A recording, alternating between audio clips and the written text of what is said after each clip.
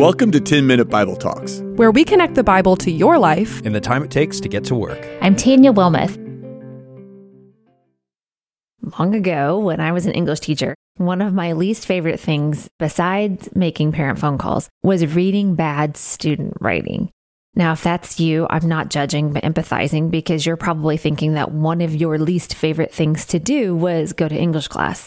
One of the phrases I said a lot to my students, especially if we were doing narrative writing, was, "Don't tell me, show me." What I meant by that was give the details, the sights, the sounds, smells, dialogue to prove that you were there and make me feel like I was there too. I would have loved to have a student like John in one of my English classes. He was a show me kind of writer. The gospel according to John is a non-synoptic gospel, which basically means that while it was written much later than the other three, there are many details that John includes that place him as being there, an eyewitness to Jesus' ministry. In chapter 6, John takes us into the life of Jesus and the disciples so we can join with them as they discover that Jesus is more than they thought he was. Has your heart become too familiar with the miracles of Jesus? Do you take the gifts of Jesus for granted?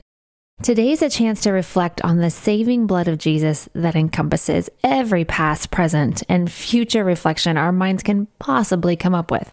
If you're feeling strong, or if you're feeling weak, if you're feeling needy, if you're feeling unsure, even if you're feeling overconfident, take a few moments to enter into this time between Jesus and his disciples and let the abundance of Jesus in this scene fill your heart.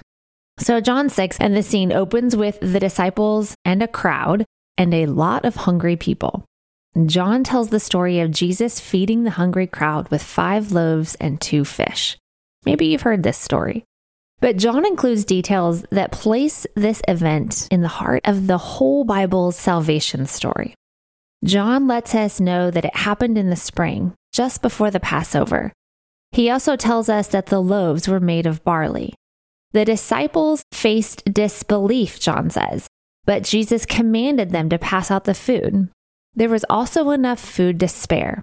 All of those details place this story of the feeding of the 5,000 alongside the way God provided manna for the Israelites in the wilderness. See, Jesus was showing the disciples that he is more than a prophet. He's more than a miracle worker. He is the I am from the Old Testament. He is God in the flesh. Yes, he was born in a manger, outside the circles of kings and influence, but he is the promised king. So John shows us what happens when everyone was full and the leftovers were gathered into baskets.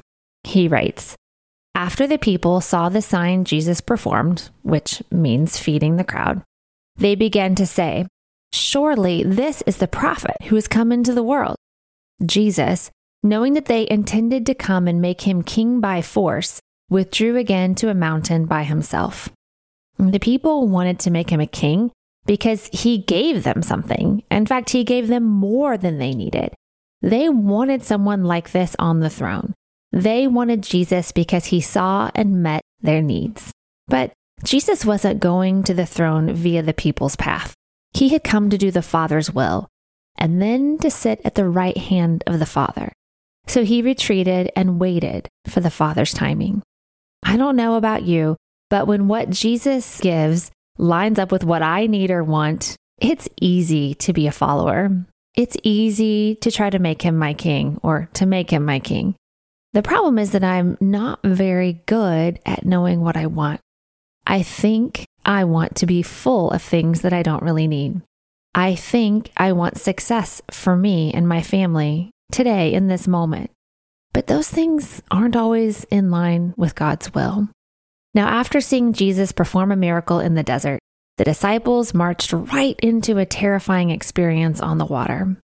Sometimes successes are more dangerous to our spiritual life than defeats because we take our eyes off Jesus. The disciples were in a pickle on the water, and Matthew and Mark tell us that they thought Jesus coming toward them was a ghost. And Mark expanded that their hearts were hardened because they did not understand about the loaves. Now, John describes Jesus as having a calming effect on the disciples when they were in the boat and they began to see and understand that it was Jesus walking toward them, not a ghost. And when Jesus called out to them, "Don't be afraid, I am here," they were eager to let him in the boat. And then John says they immediately arrived at their destination.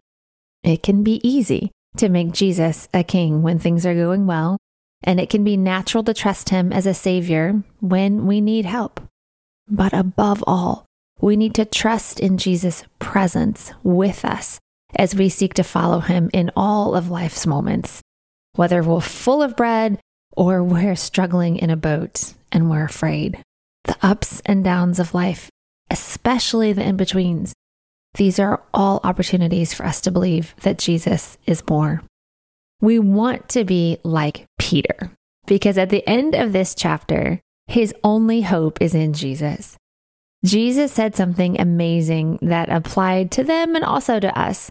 And while a lot of people turned away from him when he said it, Peter's attention was fixed on Jesus' words. Jesus said, "I am the bread of life. Whoever comes to me will never be hungry again. Whoever believes in me will never be thirsty.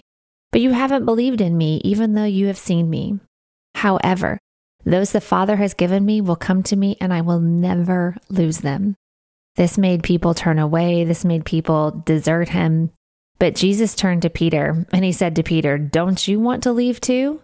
And Peter said, "Lord, to whom would we go? You have the words that give eternal life. We believe and we know that you are the Holy One of God." Has Jesus shown himself to you in the way that he has cared for you, cared for your family? Has he comforted you when other people rejected you? Have you felt the calm of his Holy Spirit when you were afraid? Have you received discernment from him when you needed it? Have you been assured of his forgiveness for you? When Jesus points to himself as the true bread of heaven, it's not just that he gives us certain gifts, but that he is himself the gift. Only he can satisfy our material and spiritual hunger. The child that was born in a manger outside the circles of influence gives meaning to your life. The child that fled for his life gives you a promise that you will never be lost or rejected. The one who knew hunger in the desert satisfies your hunger for approval and acceptance. The Savior who gave up his life outside the city gates gives you renewed life in his presence. If you have become too familiar with the miracles of Jesus, take some time this week to reflect on those miracles in the Bible and on the ones in your own life. Practice saying to Jesus in the storms and in the regular days, "Where else would I go? You have the words of eternal life. I believe and I know you are the Holy One of God." If this podcast is helping you grow in your faith and you want more people to experience what you have, would you join our team? 10-Minute Bible Talks is a crowd-funded project. Even a monthly gift of $10 makes a huge difference. All gifts are tax deductible, and it couldn't be easier. Just click on the link in the show notes.